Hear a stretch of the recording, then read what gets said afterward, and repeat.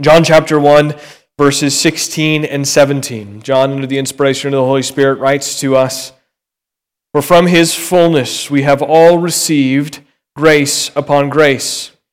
For the law was given through Moses, grace and truth came through Jesus Christ." Can you think of a time where you received something that exceeded your expectations? Something that was more than you expected? I wrote that question thinking that I was going to come up with an easy answer and give you an example of something that I received that exceeded my expectations. But at full confession, when I wrote that question down and began preparation for the sermon, it was hard for me to think of something.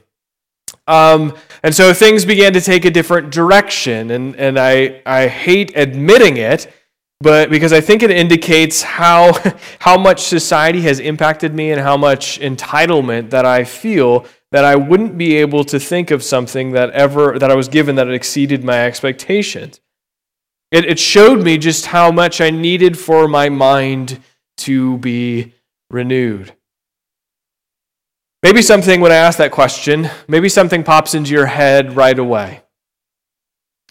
But I think there's always a little bit of us, no matter how big or small the gift that we receive, that thinks, I deserve this, even when it's a big gift.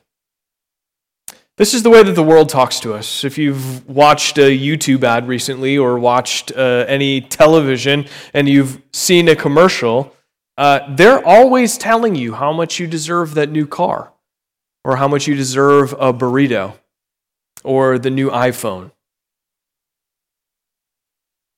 Picture this. There are kids running around screaming. This might be similar to an advertisement that you've seen recently. There are kids running around screaming. There's a mom trying to hold it all together. Kids are making a mess all around her. She's trying to clean up the mess, but more messes just continue to spring up all around her. The messes are like the Hydra that Hercules fights. When you chop off one head, you get two more messes. The mom, she's trying to hold it together. The kids are eating all of the cookies. They're breaking all of the fine china. They're lighting fires.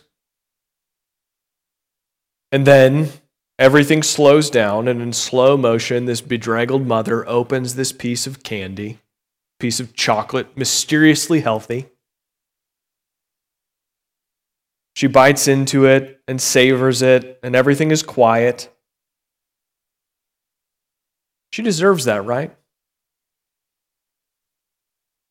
I think if we were to see that unfold in a YouTube ad, we would say, yeah, she should take a moment for herself. Does it seem like a stretch for us to see a scene like that in a form of advertising or on a television show or something that we're watching? But for us, we need to think about things biblically. There are a few problems with this. I'm not going to highlight all of those, but this is not the point of the sermon, however, but the Bible is clear about several things that I've just described.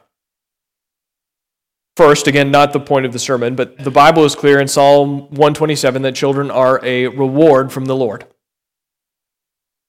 Not a problem to be solved, not a situation to be escaped. And as parents and as a parent of young kids, I'm guilty of this as anyone. But kids, no matter how loud they are a gift from God and should be treated as such. The second, and this is more what I'm aiming at with this example, is that the idea that you're entitled to a small moment where you forget all of your problems and savor some chocolate. This idea just isn't biblical. I'm not saying that enjoying good things is bad. Don't hear me say that. God gives us good gifts and we should enjoy them as an expression and an understanding of there is a greater enjoyment found in Him. A laborer is deserving of his wages, but who gave the laborer arms and legs? Who ensured that the laborer, that his or her heart beats the next beat and doesn't mysteriously stop? Who is ensuring that he or she is waking up in the morning to do his or her work? When we consider John chapter 1, verses 16 and 17, we find a scene not of an entitlement mentality, but of an infinite well of grace that exceeds what we should expect or even can comprehend. And the beauty of all of this, as is everything that we've seen so far in John chapter 1, is that it's all contained within the person of Jesus Christ. This text, these 18 verses at the beginning of John's Gospel, are intended to elevate our understanding of the person of Jesus Christ in order to cause us to love him and desire him more. Jesus is the main character of this gospel.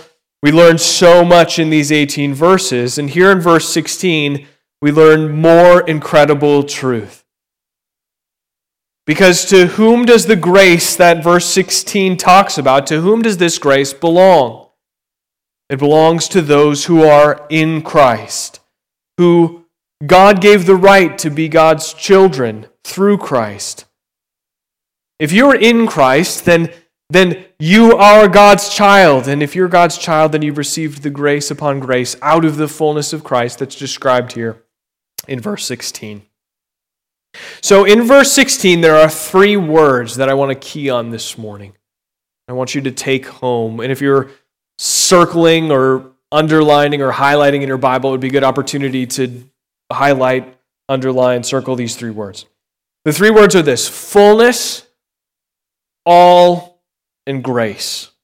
And to understand what John means when he writes verses 16 and subsequently verse 17, we must have a good understanding and unpack what he means by the use of these 3 words.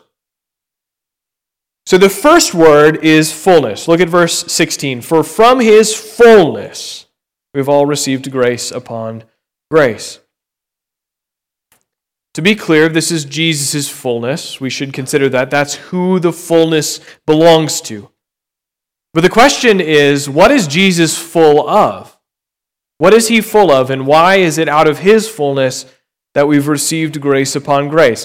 Well, in order to answer that question, we have to go back up the page to verse 14, which reads, And the Word became flesh and dwelt among us, and we have all seen his glory, glory as of the only Son from the Father, full of grace and truth. So the fullness that John references here in verse 16 comes out of verse 14, and we can't miss that because he embeds this verse about John the Baptist, verse 15. But verse 14 flows directly into verse 16. Jesus Christ is full of grace and truth, and from his fullness we have all received grace upon grace. This word fullness, it carries the idea in the original language, it carries the idea of the sum total. The sum total of grace is found in the person of Jesus Christ. The sum total of truth is found in the person of Jesus Christ. If you wake up in the middle of the night and you're thirsty, you go fill a cup with water, take a drink. But that cup of water that you take a drink from only represents a very small percentage of all the water on the face of the earth. What if when you woke up in the middle of the night and you were thirsty, you had access to all of the water in the universe? And you took a drink and you had your fill and then you went back to bed. That's the idea that's contained here. All of the grace and truth in Jesus Christ, we have access to a reservoir. So when we see John use the word fullness, he doesn't just mean that Jesus is full of some grace and truth. He means that Jesus Christ, in him, all of the grace and truth that exists in him. You will not find 1 ounce of grace outside of the person of Jesus Christ. You will not find 1 ounce of truth outside of the person of Jesus Christ.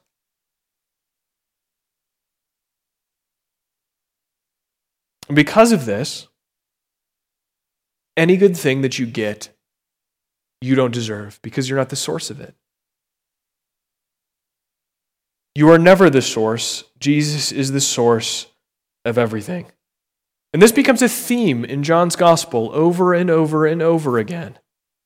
Jesus promises living water to the woman at the well. He says, "Whoever drinks of the water that I give him will never be thirsty again," in John chapter 4. Jesus in John chapter 6 says that he is the bread of life, and whoever comes to me will or shall not hunger, and whoever believes in me shall never thirst. In John chapter 10, Jesus says that in him is life, and all who are his will have life and have it abundantly. In Jesus is the sum total of all grace and truth. Jesus is an infinite well of these things, one from which all who are in Christ will draw on for all of eternity. And even when all believers for all of time drink deeply to complete satisfaction from this infinite well without end, it will never be drained. This is all contained in the person of Jesus Christ. This is the Jesus Christ that if you are in Christ, you follow, full of grace and truth. The second word here, though, that's important in verse 16 is the word all. For from his fullness we have all received grace upon grace. This all is the same, and we should see it as the same as verse 12, where John writes, "But to all who did receive him, who believed in his name, he gave the right to become children of God." These are the all who believe in the name of Jesus. These are all who in faith devote their lives to following Jesus. This all is the all to whom are given the right to become God's children through Jesus.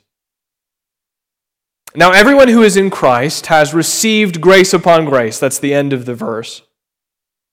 And it comes from the source of grace, the infinite well, Jesus Christ. But what's remarkable is that a lot of people who claim to be Christians don't live that way. They don't live as if they are a part of the all. They live as though they fall outside of this all. And I think they could look several different ways. They could look a few different ways. And I'm not going to give you an exhaustive list, but here are two that come to mind immediately. It might look like constant frustration with life and life circumstances. When an individual is constantly frustrated with life and life circumstances, one of the common roots of that problem is comparison. They see so-and-so doing such and such, and they want that for themselves. They grow frustrated and discontent. And in their discontent, what they're ultimately saying is that Christ's fullness isn't for them. That they should have, or that they are entitled to something that hasn't been given to them.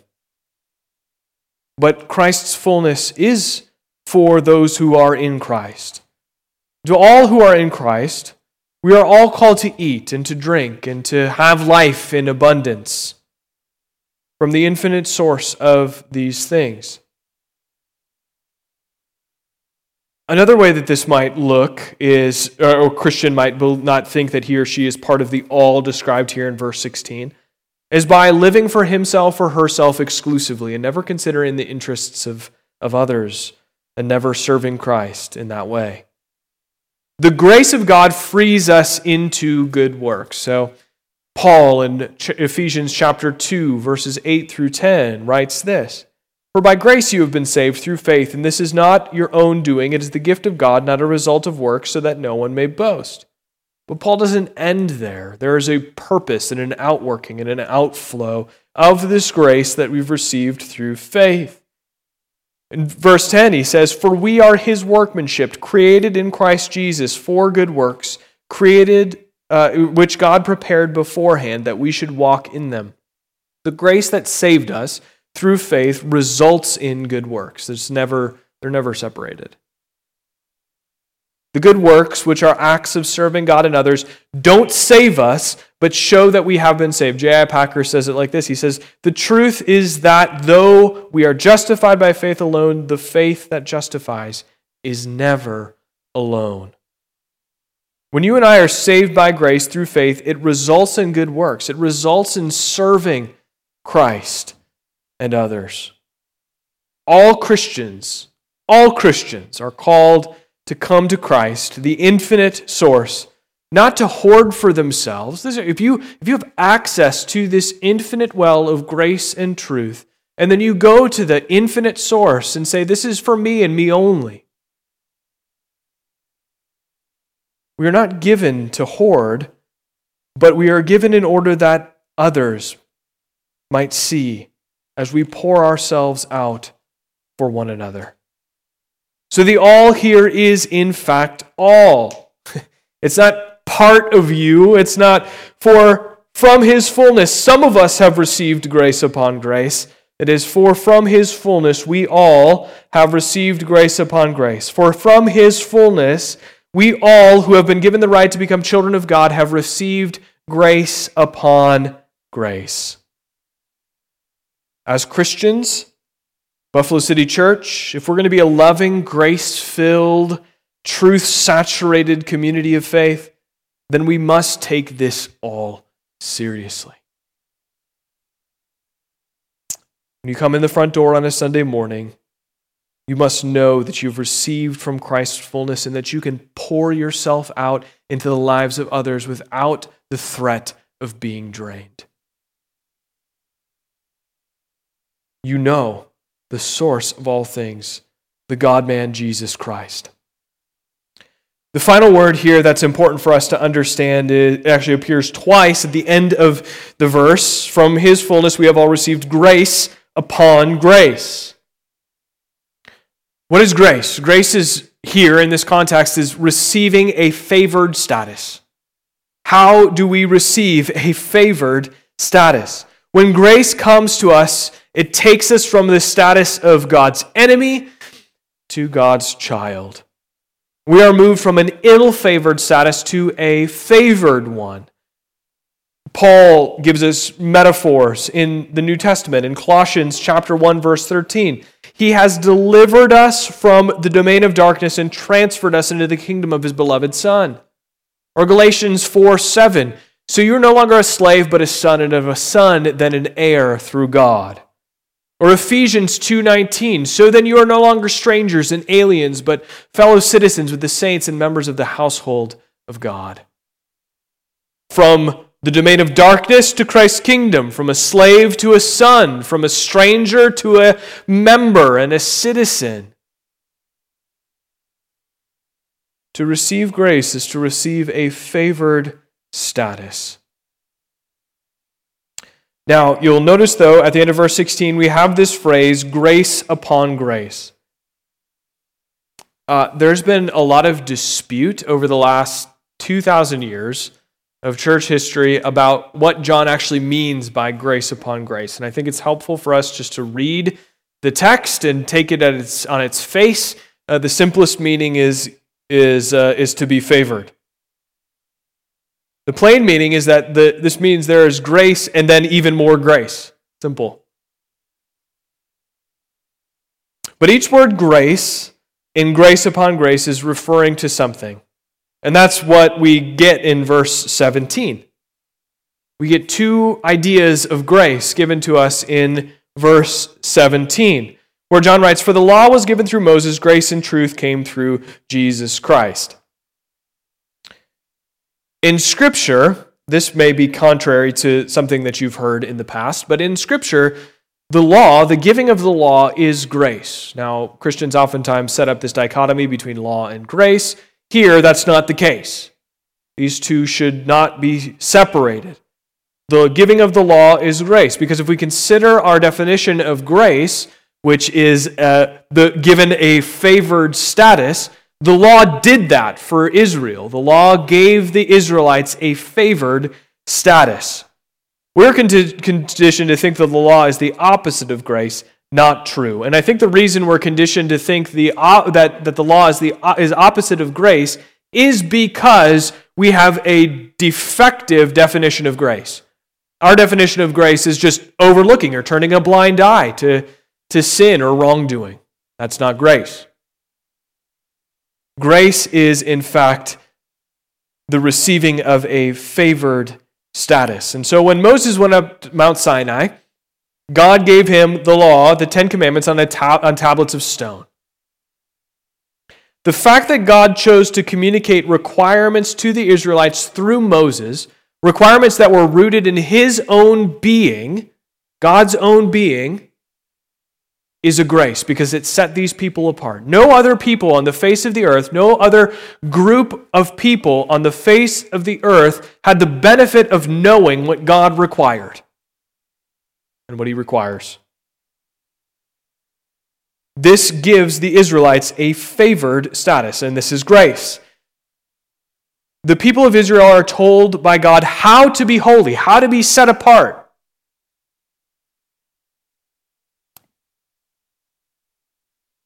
And how are they to be set apart?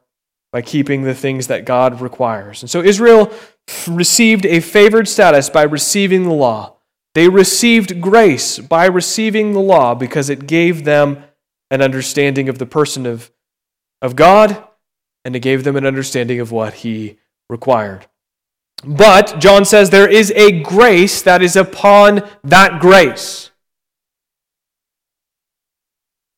That grace that is upon that grace is the coming of the one who is the source of all grace and truth, Jesus Christ. He came that we might eat, drink, and have life without end. The law set people apart as it was given to them, but at the end of the day, they didn't keep it.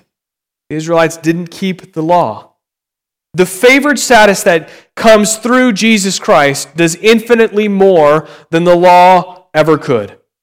It doesn't negate the law. It doesn't mean that it's not meaningful for the believer. In fact, it gives it more meaning for the believer.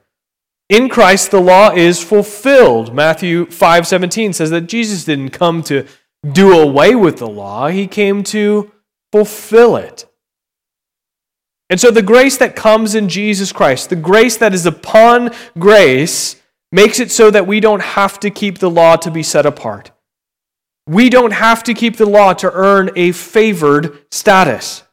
But in Christ, we are set apart to keep the law. We are the ones who have been given the right to be called God's children through faith in Christ. Not earned or deserved, but by the grace of God. The question is, how is that possible? It's possible because Jesus Christ kept the law perfectly. Where you and I fail to keep the law, he keeps it perfectly. He covers you and I, as those who have been given the right to be called God's children, with his righteousness as a result of Christ's perfect law-keeping. And then, as an immense benefit, he gives us the strength through his Holy Spirit to keep the law, frees us from the sin that prevents us, and gives us the ability. The law is not the opposite of grace. The law is grace that sets men and women apart, not because they can keep it, but because Christ did. This is the meaning of grace upon grace. And so this grace upon grace, has an effect, and that effect is to shatter our entitlement. Because it means that you can't be the source of your favored status with God. You can't be the source of grace and truth. You can't be the reason that you're set apart. You can't be the reason that God favors you. The reason God favors you, the reason God pours out his grace upon you is because of Jesus Christ. Don't buy the narrative that you're entitled to a piece of chocolate to be savored in slow motion.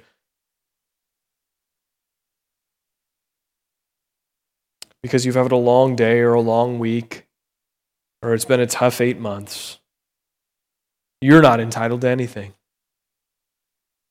But because you're in Christ, God favors you. Listen to that. Because you are in Christ, God favors you.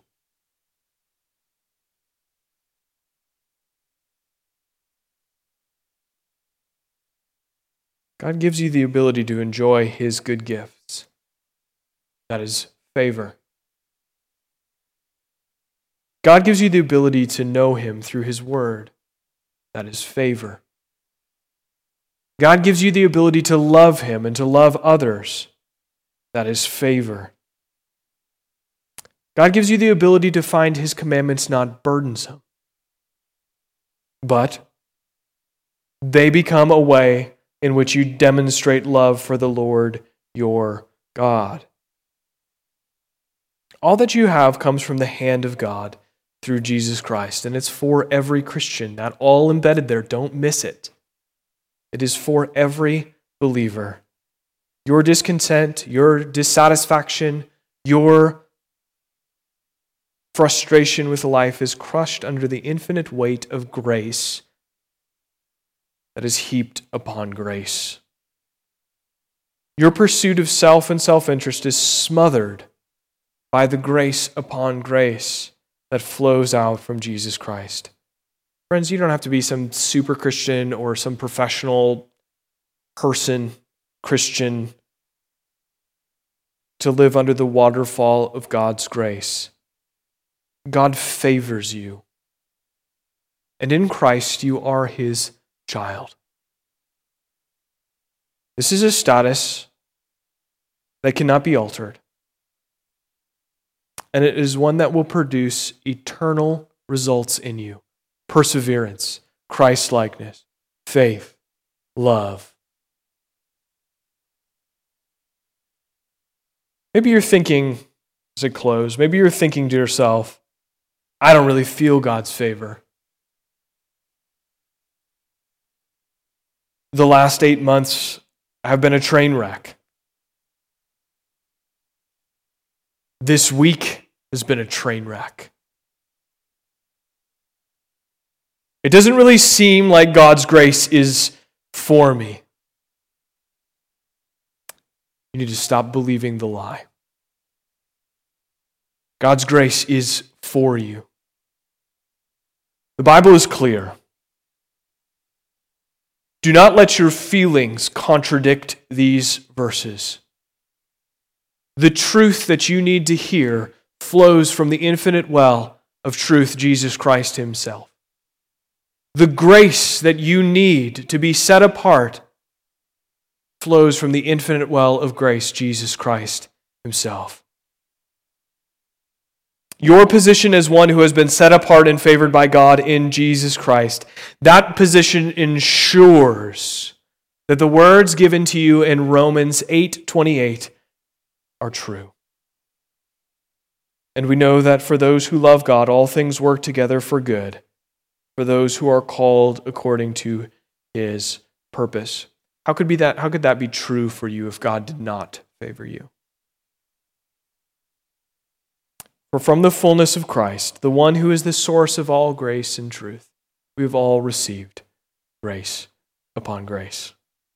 Let's pray.